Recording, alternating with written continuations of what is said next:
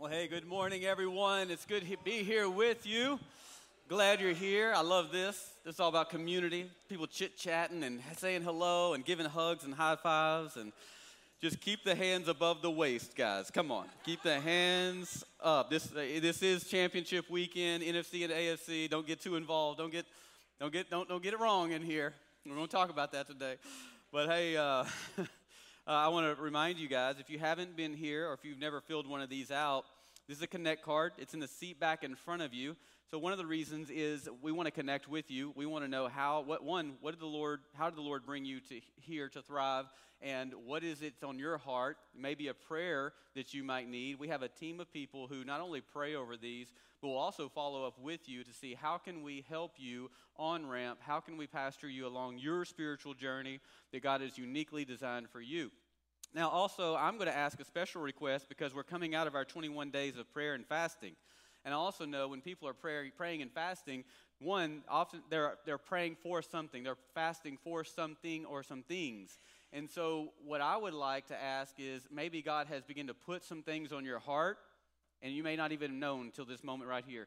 He's been putting some things on your heart these last 21 days, and they have been a fresh thought or a fresh feeling or idea.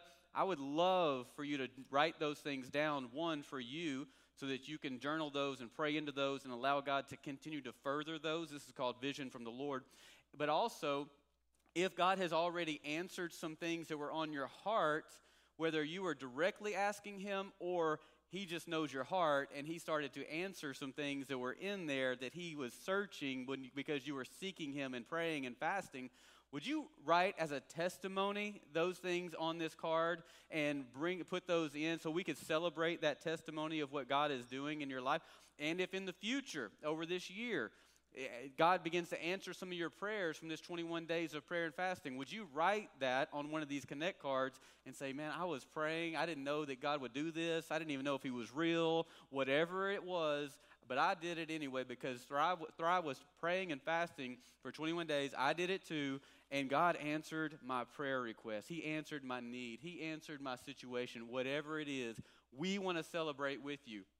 Lastly on that, if you think even, man, this is insignificant, nobody wants to know, let me tell you right now, your insignificant response that God has answered, your issue, your circumstance, or your question that He has answered is extremely significant when it comes to your specific spiritual journey with the Lord, because God uses those moments of what you call is insignificant to show you that He is walking with you. He is answering prayers. He is opening up doors. He is handling situations so that you will also have a realization that, wow, God really does answer prayers, and you will begin to make history. This is called testimony. Make history with God, to then begin to learn to rely on Him in all areas of your life.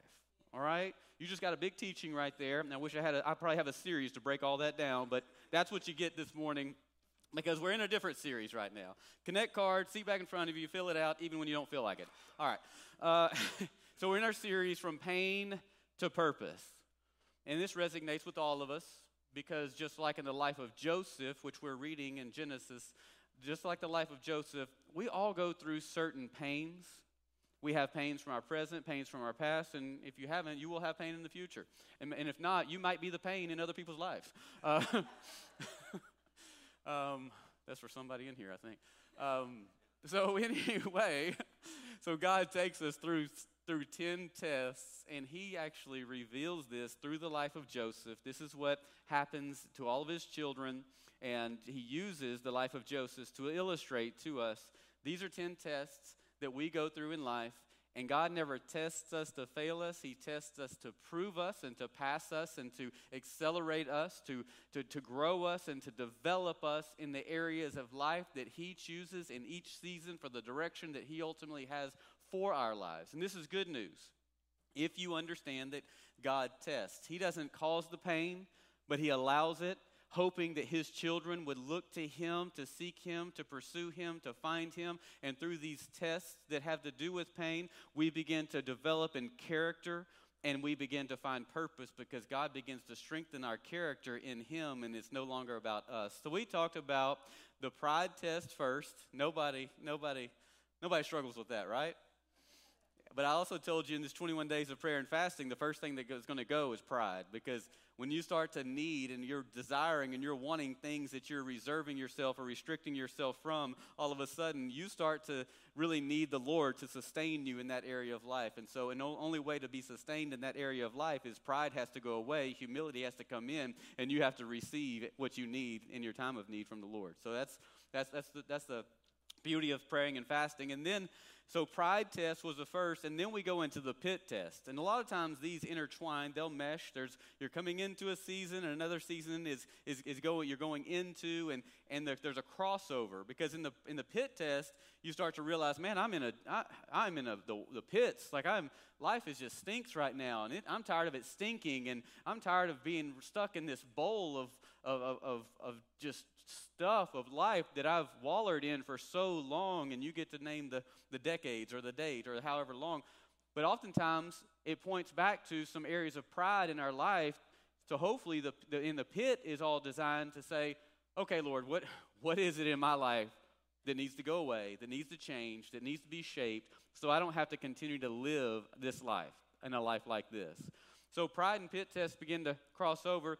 And then when we start to humble ourselves and we come out of the pit, God begins to lift us out of the pit. And he says, oh, great, I'm so glad you passed that test this time, because these tests cycle as we grow and God grows us in our purpose. And then it comes the palace test. And we're learning how to lean on him and trust him, because sometimes in the palace test, like, well, I've arrived. I finally got that job, I got that raise, I got that business, I got that whatever, I got that car, I got that girl, I got that dude, I got that. And that palace test starts to well up. Oh, gosh, back to the pride test. Here we go. And then probably to the pit test, because, I set my sights on that thing rather than him, God. And now here we go. So the palace test helps us to lean in and hear from the Lord and develop, and then realize that it all comes from the Lord anyway. So I have no reason to be haughty and proud and arrogant and rude. So then God develops us right there. Here's the beauty, because God starts to say, okay, this is a son and daughter that's starting to be trustworthy. His character's being shaped, and I think he's going to listen to the things that I'm asking him to do, because I want him to fulfill the will I have on his or her life. And then comes the purity test. Oh, Lord. Yeah, we're going to talk about the purity test today. And in Genesis 39, we had left off in verse 6 last week, and we're going to pick up in 7. If you don't remember, in verse 6, it said, so Joseph had been taken by his brothers, put in a pit. Reuben said, no, don't put him in a pit. Let's take him out of the pit. Let's not harm him. Oh, look, there's some Ishmaelites coming. Let's sell him to them. And these are slave traders. They go to Egypt. They were on their way to Egypt. The Ishmaelites sell Joseph to Potiphar, who led Egypt. And so Joseph was in Potiphar's house as a slave, and Potiphar began to realize, wow, there's somebody that's blessing everything that my servant Joseph puts his hands to. And so Potiphar would trust him with more and more and more. And Potiphar, to the point where Potiphar realized the Lord is blessing Joseph and everything that he does. And so Joseph has been entrusted with everything that belonged to Potiphar. And Scripture finished and said, and he was handsome and of great appearance. And so that finishes right there. And then we come into Genesis 39:7, and it says, and it came to pass after these things that his master's wife cast longing eyes on Joseph. And she said, lie with me. And she's not talking about telling lies, by the way. But he refused and said to his master's wife, look, my master does not know what is with me in the house. He said, and he has committed all that he has to my hand. And he's speaking of Potiphar. There is no one greater in this house than I, nor has he kept back anything from me but you, because you're his wife. How then can I do this great wickedness? And this is what Joseph knows, that it's not against Potiphar, though it would be, and sin against God. And sometimes this is where the trap comes. We get focused on people that we may begin to do something that's in our heart, and what we fail to understand is that God is always searching our heart and always watching, and so ultimately we're sinning against God. how can then I do this great wickedness and sin against God? So it was, as she spoke to Joseph day by day, that he did not heed her to lie with her or to be with her. But it happened about this time when Joseph went into the house to do his work, and none of the men of the house was inside. Boy, are you talking about thick. She's been pretty much seducing him, trying to get him to lie with her, and all of a sudden there's no other men or anybody else around. Set up. Suspicious. Like, he didn't have enough sense to back out of that house the same way he came in and says, I think I'll stay outside or I'm going to go get some help. This is a unique woman that he's already been in the house with. So here he goes. She caught him by his garment, saying, lie with me. But he left his garment in her hand, fled, and ran outside. Well, at least he got away. At least it came to his senses and just left. And so the first thing I think Joseph knew in this, I'm going to give you three things, and a fourth is kind of a resolve. I think he knew impurity affects your family. And for example, we have the King David, who's the most famous king really of all time, Solomon probably being second. Obviously, Jesus trumps them all. But in the Old Testament, and we see that King David, instead of going out to war in 2 Samuel 11, he stays in and he sees a beautiful woman, and in his heart he says, I have to have that woman. So he calls this woman into his room, and things escalate, and this attraction turned lust turns into sin. And what we see 2 chapters later in 2 Samuel 13, it doesn't stop there, even though David had repented, he had gone to sackcloth, he had fasted, he'd searched the Lord, sought the Lord. We see it show up, this same iniquity, in his children's life. In chapter 13, we see that Absalom has a younger sister, Tamar, and then also a half-brother, probably many half-brothers and half-sisters, but a half-brother that was looked on Tamar with loving eyes. And it actually says in Scripture that he loved her. And it was his half-sister. He loved her and he wanted to have her. In comes another half-brother, convincing Abinadab, the brother, to say, oh, why don't you just act like you're ill? I'll call her, tell her to come into your room to take care of you. And from there, Abinadab takes Tamar and does things he shouldn't have done. Not only did he break the Levitical laws of being with a half-sibling, but he just broke the law. He just broke the laws of immorality. And so you see iniquity in David's son's life, and this iniquity was in David's life.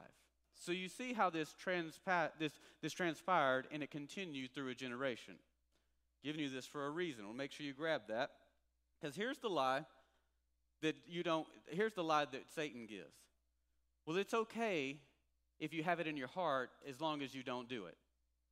It's okay if you think about it as long as you don't act upon it. As long as you don't cross the line and physically do it, you're fine. As long as you don't transgress, it won't affect your family. Even though you're letting it in your mind, and even though it was working in your heart, as long as you don't cross that line, everything's going to be okay. But here's the problem. What's in your mind and what's in your heart when it comes to iniquity and sin, it begins to distort and thwart and confuse and empower unhealthy decisions. You get so caught up in this distortion of sin and iniquity, and the longer you sit in that, the more your decisions become confused and how you behave or act or decide forward from there.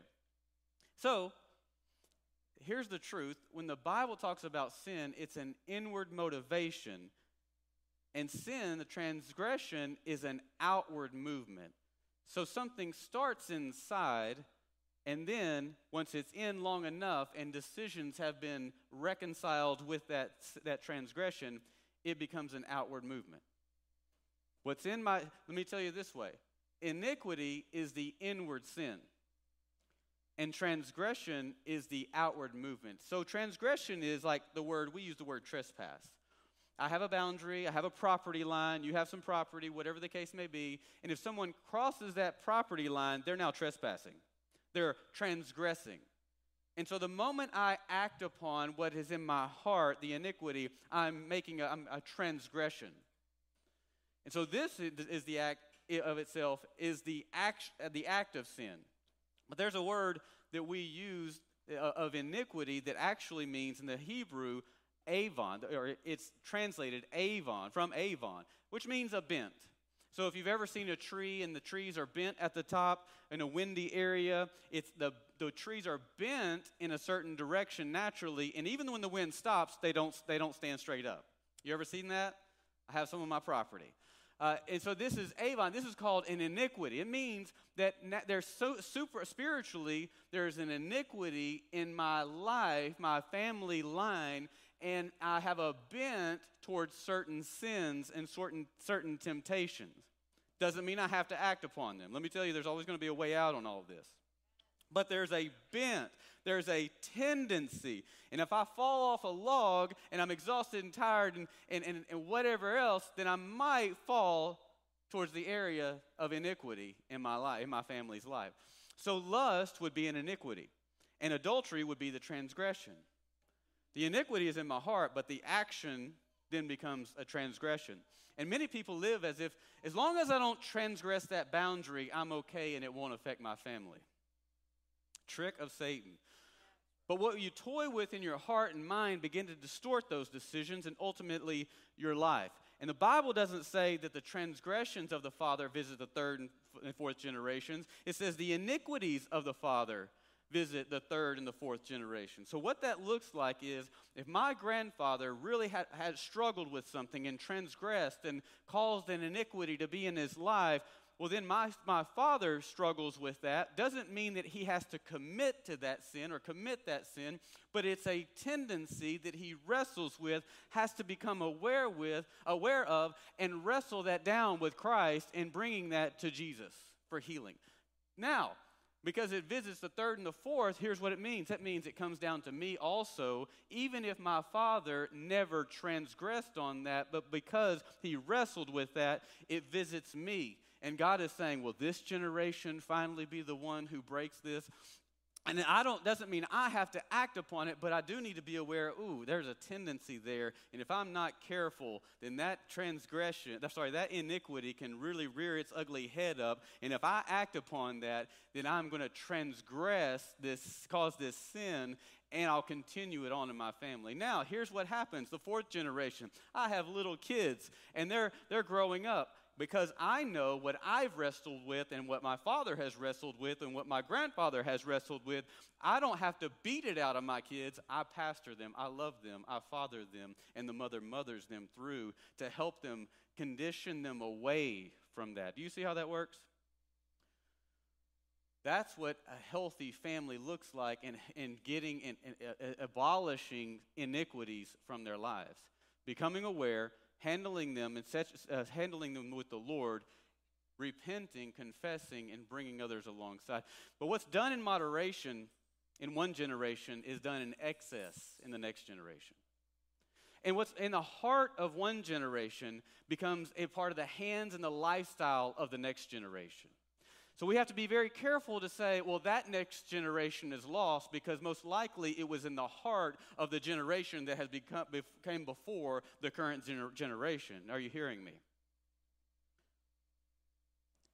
And the problem is the church hasn't understood how to handle iniquity and pastor through and come to the cross of Christ and let these things go in finding freedom. This is why we are so adamant about these things. So if it's in your heart, it will affect your family. The moment you act upon it, you have to understand there is a spiritual law put into place and said, okay, this is going to pass down to the next generation. And this is not a shame and a guilt. This is an awareness so that you're learning how to handle this and appropriate faith for overcoming these things. So iniquity is inward, and a transgression is outward. But Isaiah says this, but he was wounded for that very thing. Those transgressions that he knew we would commit is what he went to the cross for. He was wounded for those, and he was bruised for our iniquities. Great. Because we don't have to hold on to those things. We don't have to always struggle with those things. We don't have to continually wrestle with those things. And that's exactly what Satan would like for us to do until finally we give in to those things. So as disciples of Christ, we understand, no, wait. This is a temptation, but Christ went to the cross for that.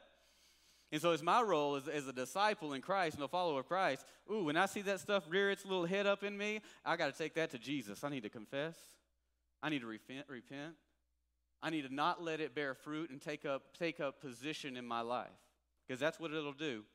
Because Satan will come in, plant a little seed, cause it to germinate a little bit, and then walk away for an opportune moment. Until an opportune time, when you're tired, you're tapped out, you're anxious, your marriage is not doing so well right now, all of a sudden, opportune moment, let me water that thing over there. 5, 10, whatever years later is an opportune moment. So it has to be continually dealt with in the moment you recognize it with the Lord. Impurity affects your faith. Number 2, I think Joseph knew this because you saw that he would say, how can I do this wicked thing and sin against the Lord? Many people in our generation now have an attitude, well, if we love each other and we're going to get married anyway, why don't we just have relations and live with each other? It's just a piece of paper. And that's exactly what Satan wants you to do, is focus on the piece of paper rather than what's happening in the relationship. And you're right, it's not about a piece of paper. It's just a piece of paper. But it's not about a piece of paper. It's about the blessings and the favor of the Lord on a relationship so that it can get through and beyond the struggles and hardships of marriage with the Lord.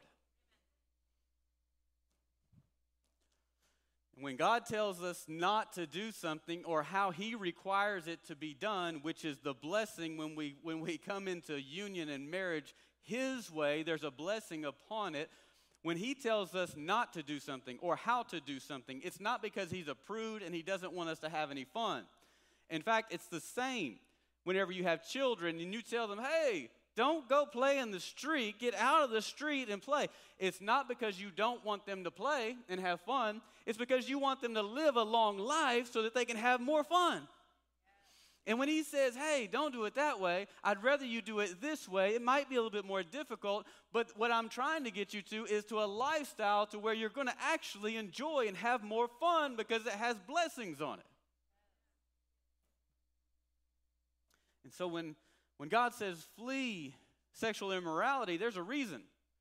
All sexual immorality opens the door to numerous sins. It opens the door to manipulation, deception, lying, because the moment you do it, now you've got to build a story to protect it. Now you've got to hide it behind something. You've got to deceive somebody. You've got to manipulate someone or something or some situation, and in order to do that, you've got to lie. And all the while, you're lying to yourself. And you're trying to lie to God, but he already knows. You have to sneak around for any type of sexual immorality, so you open up a door of deception and lying, and it just starts to creep in. David had to manipulate, deceive, and lie in order to commit a murder to cover up his own sexual sin. So when you commit sexual sin, you deceive, and it affects your relationship not only with others, but also with God. Can I just say, if any parents in the house, parents, I'm a parent. Can I just say, if you have a teenage daughter and she says, hey, I'm going to go out with my boyfriend and we're probably going to have some relations. I'll be home early. Oh, what you're not going to say is, I'll be back by 10. And what she's not going to say is that. She's going to manipulate, she's going to deceive, and she's going to lie because there's lust, or your son is, because there's lust in the heart that's driving the ambition is what it is. So you have to deceive, lie, and manipulate in order to get to that place. And the very same thing happens in marriages. When a man or a woman goes looking for that initial stimulation, and you find that person, and boy, this is the one, and we're going to be together, and there's this dating season and getting to know each other season and having an emotional intimacy season. It's stimulating all those little touchy-feelies and warm things on the inside, like, ooh, get the warm fuzzies when you're around and all that stuff. And we talk for hours. Ali said, you said, we used to talk for hours. And now it's yes, bye, okay, yeah, I'll be there, okay, thanks. Text me. Well, she's not wrong,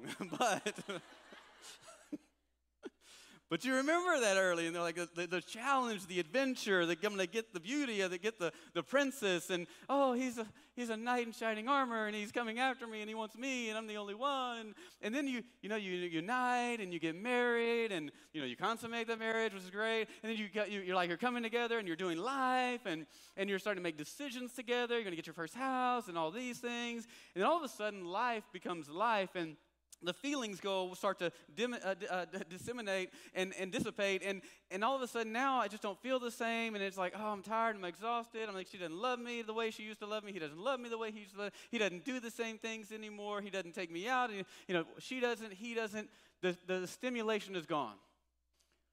And then Satan, so opportune moment, like, brings in somebody at the workplace, and all of a sudden, ooh, she listens to me, she pays attention to me, she notices things on my jacket, and ooh, now you're dressing up, and you're looking at your jacket to see, you're looking yourself in the mirror, because you're not thinking about your wife, but you're thinking about somebody else who's going to see you later.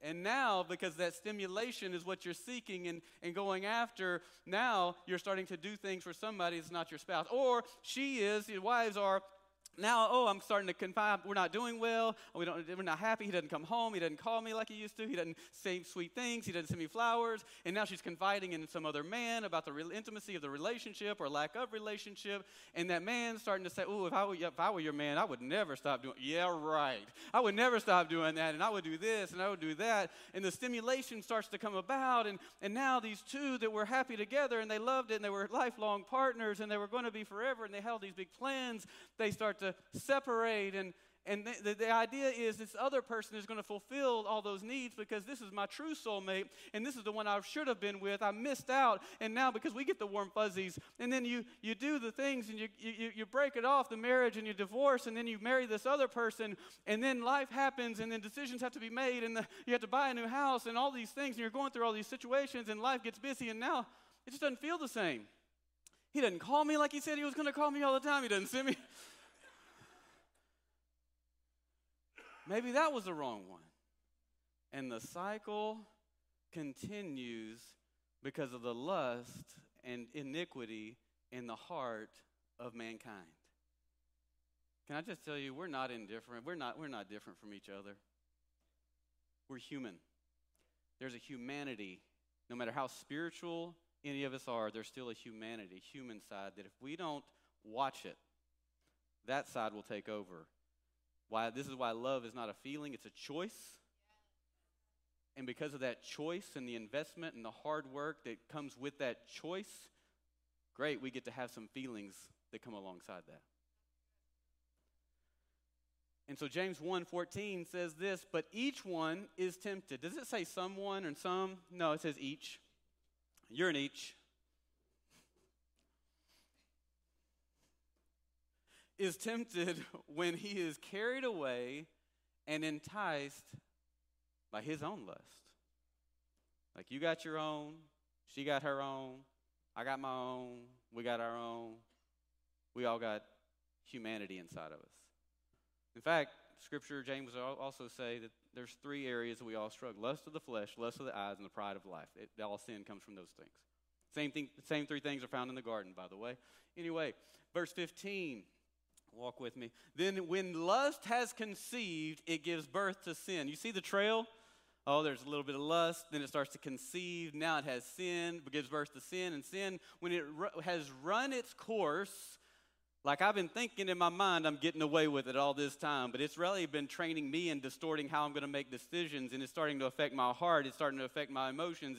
It's changing my emotions. It's changing what I like. This is what sin does because it's toxic and it's poisonous, and it doesn't like the things that God likes, and God loves healthy marriages. He loves healthy relationships with all people. He loves these things, and this is what sin starts to do. Can I just tell you, when you start to realize and discern and understand what lust is, you recognize it, it's not far until death comes along and deception is right there with it.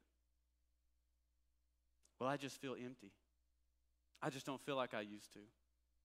Well, yeah, because you gave in to lust and you started to sin, and it's conceived and it's changed who you are. And now it's caused a sense of death on the inside because you're deceived. You know how to know when you're not deceived? When you're no longer deceived. You ever try to talk to a deceived person and try to convince them that they're deceived? They ain't hearing it. Not me. Shoot. I'm going to be talking about somebody else. No, I'm talking about you. Faith, it ruins your faith. Impurity affects your family. It affects your faith. Number 3, impurity affects your future. And here's a lie Joseph could have believed from Satan. Man, your brother sold you as a slave. Your daddy ain't even coming after you. What kind of daddy wouldn't come after you? And then your brother sold you. Oh, you're a slave now to Potiphar. Yeah, he's entrusted you to all these things. And yeah, you've taken care of it. You actually deserve all that stuff. Potiphar shouldn't have that stuff. You should have that. And you know what? You're going to be a slave anyway, so you might as well sleep with his wife. That's what Satan does. And in some way, he tries to convince you to do little things as well along the way, and me little things along the way. And if I listen to it, it will give birth to sin. And then sin will conceive and give life to death, or give death. I'll come to death. Why? Because I'm deceived. So we have to be on top of this thing called lust because of what it does, impurity. And it doesn't matter what you've come from, and it doesn't matter what's happened to you. The only person that can keep you from fulfilling your purpose is your character. You need a laughing moment, all right? So this kind of hit me in worship. I was thinking, wow, worship was so powerful, wasn't it? Jeez, I just got lost in the presence of the Holy Spirit in worship this morning. And for whatever reason, I was thinking, man, if people's lives aren't getting changed right now, let me come back to that statement. I was in Israel in February, and we were going to build an altar or add to an altar that Jack Hayford had started around Israel. He's a pastor, gone on to be with the Lord. We were honoring the altars that he would travel to for like 40 years and pray for Israel. And as a group, everyone was to grab a stone, a rock, and come and put it on the altar, and we would pray, over Israel from that space, pour oil on them or whatever. And someone had grabbed a piece of black stone and put it on there. It was asphalt.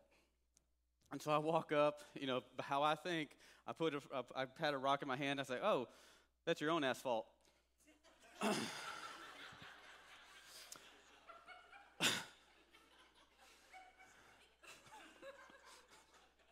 And I would say that's the same answer for you if you didn't find healing in worship today.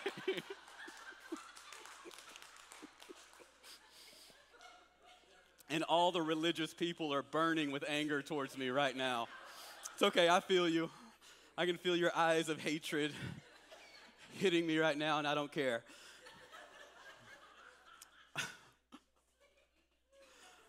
But this is also why we're so adamant and so passionate about people finding inner healing and freedom. When we call freedom, we're talking about wiping the smudge off your life goggles so that your paradigm shifts, the smudge from yesteryear and yesterlife and maybe yesterday or maybe this morning on the way to church, because life happens and it hurts, and Satan is always right there to give a version, a narrative that feeds into what he wants your destiny to look like rather than what God desires for your life. And if we're not careful, we'll feed off of that. Our relationships will be ruined. Our lives will be ruined until finally we pick up our bootstraps and say, I'm not going to listen to those lies anymore. So we're adamant about freedom and inner healing, but we're also adamant about you being baptized in the Holy Spirit because He's the one that leads us and guides us into all truth. He is our comforter. He is our counselor. And without that, without a counselor, without Him, without being led and guided into all truth, how will we know the truth? The answer is we won't. And even more so because He is there to encourage us and to build us up and to remind us that we're sons, we're daughters, we're not who Satan says we are. Because He's there for that very thing, He's also there to empower us to overcome the sin. And without Him, how will we be empowered? We won't. And that too is the same answer. That's your own. Number 4, impurity begins in the eye. Begins in the eye. Matthew 5:28 says, and you got to understand, Jesus comes in and He doesn't lower the standards with grace.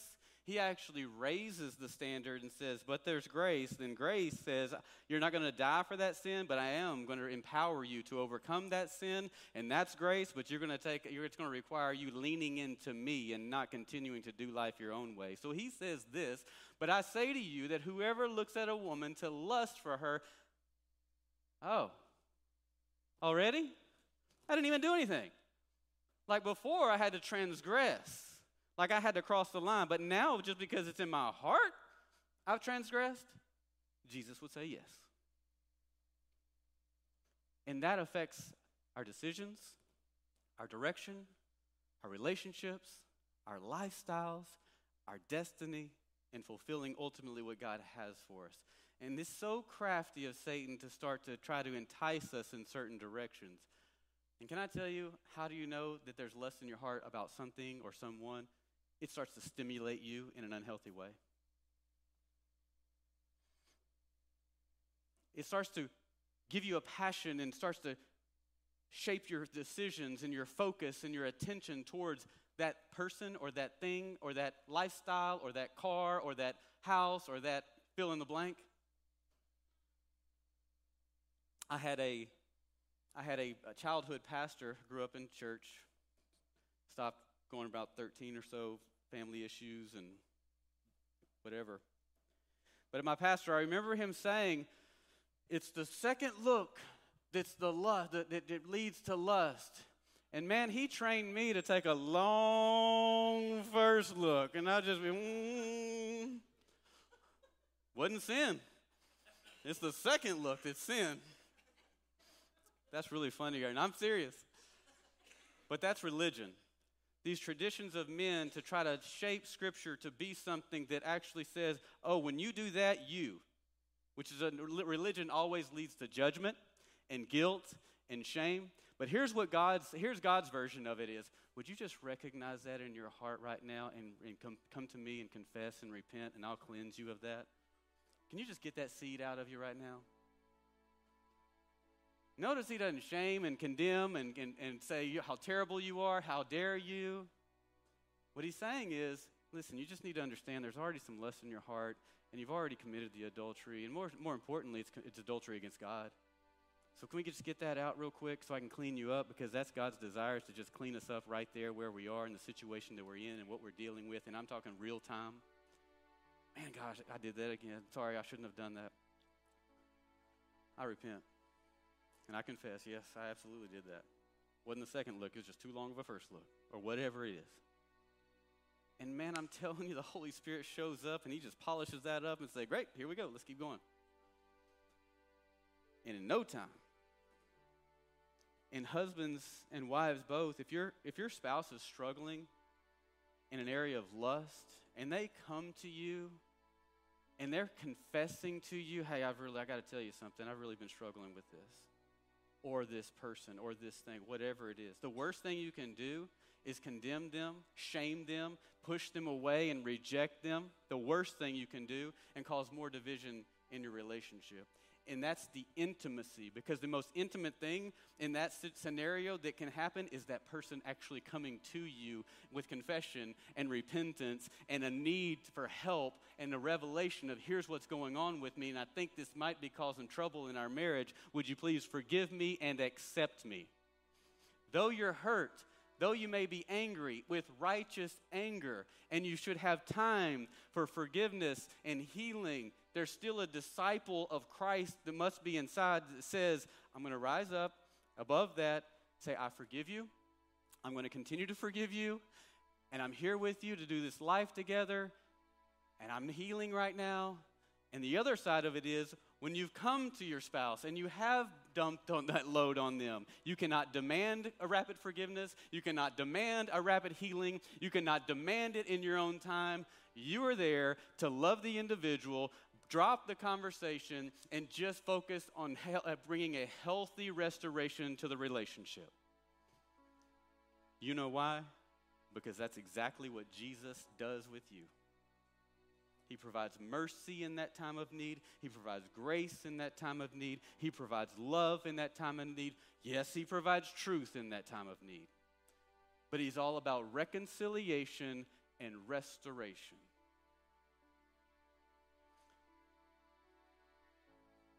In fact, sometimes we get so mad because that very thing's in our heart.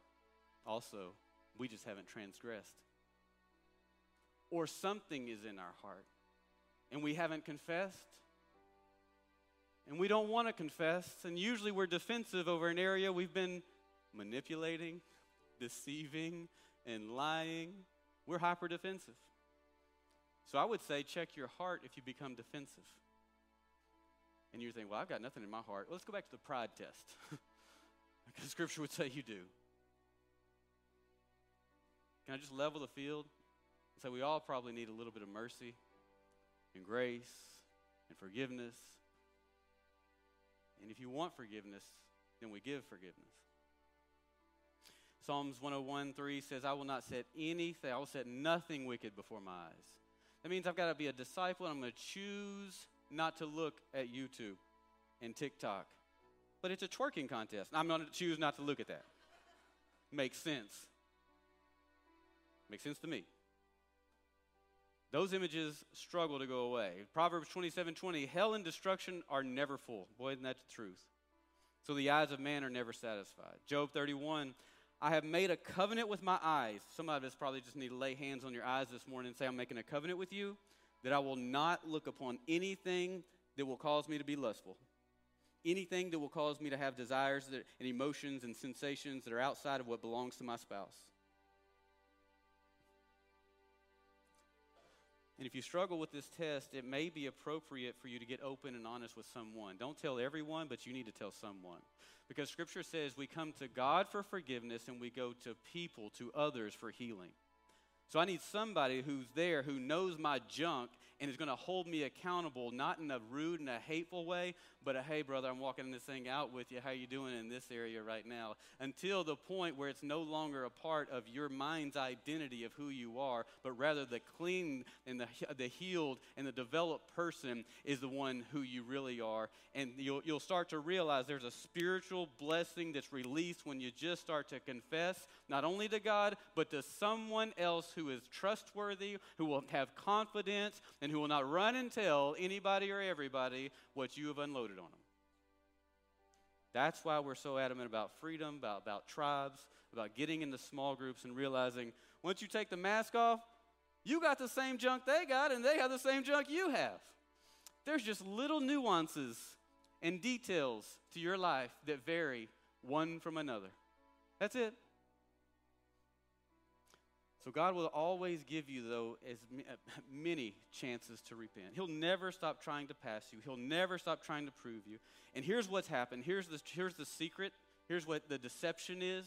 The moment you start to recognize those things that cause lust in our hearts, the impurity, and you start to call them out and handle those things with the Lord, then God says, yes, I'm so glad my son or daughter finally overcame that at this level. Now I can pour out the blessing on them because their character can hold and sustain this because they're relying on me and their heart has become trustworthy. They have integrity now in this area. Now I can give them the blessing that this test was all about and the adversity that came along with it to keep them from. That was really good. So I want to pray for you this morning. I'm calling it quits. But I want you to stand up. Just stand up, stand up, stand up. I'm going to say it again. There is a blessing that is being protected. And you cannot see that blessing. But it's a better version of what you've desired, what God has in your account, what you've prayed for. And right now, according to this test, the only thing that's in the way of you receiving that blessing is the impure things that God is trying to remove from your heart through humility, confession, and repentance. And in a moment, God will begin to open your eyes and your heart to be able to walk that thing out. So, Father, I pray right now that people will choose to make covenants with their eyes, choose to recognize those moments of stimulation in their hearts that are leading them astray, choose to call out their own deception, choose to realize, oh, that's their asphalt.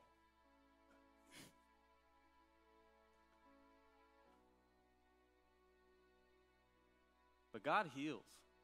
And just in His presence, He restores. And just in a moment, He can shift gears. He can shift minds.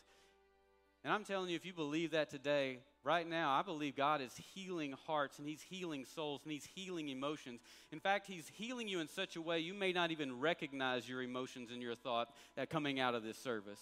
But He's giving you the strength and the boldness and the courage to go and have those conversations that are outside of your normal character, but because your spirit man inside knows that that's what's best for you, and He's calling you into this and through this adversity so He can unload the blessings that He has for you. I really feel that in this room today, and I feel like if God is going to do it, then why would I stand in the way of what He wants to do? So, Father, I pray for that for every person who will be so bold as to seek You and find You and search for You and listen to You and hear You and act upon whatever it is that You're saying next for their lives, for their families' lives, for their future, and for the development of their faith. And I pray these things in Jesus' mighty name. Amen.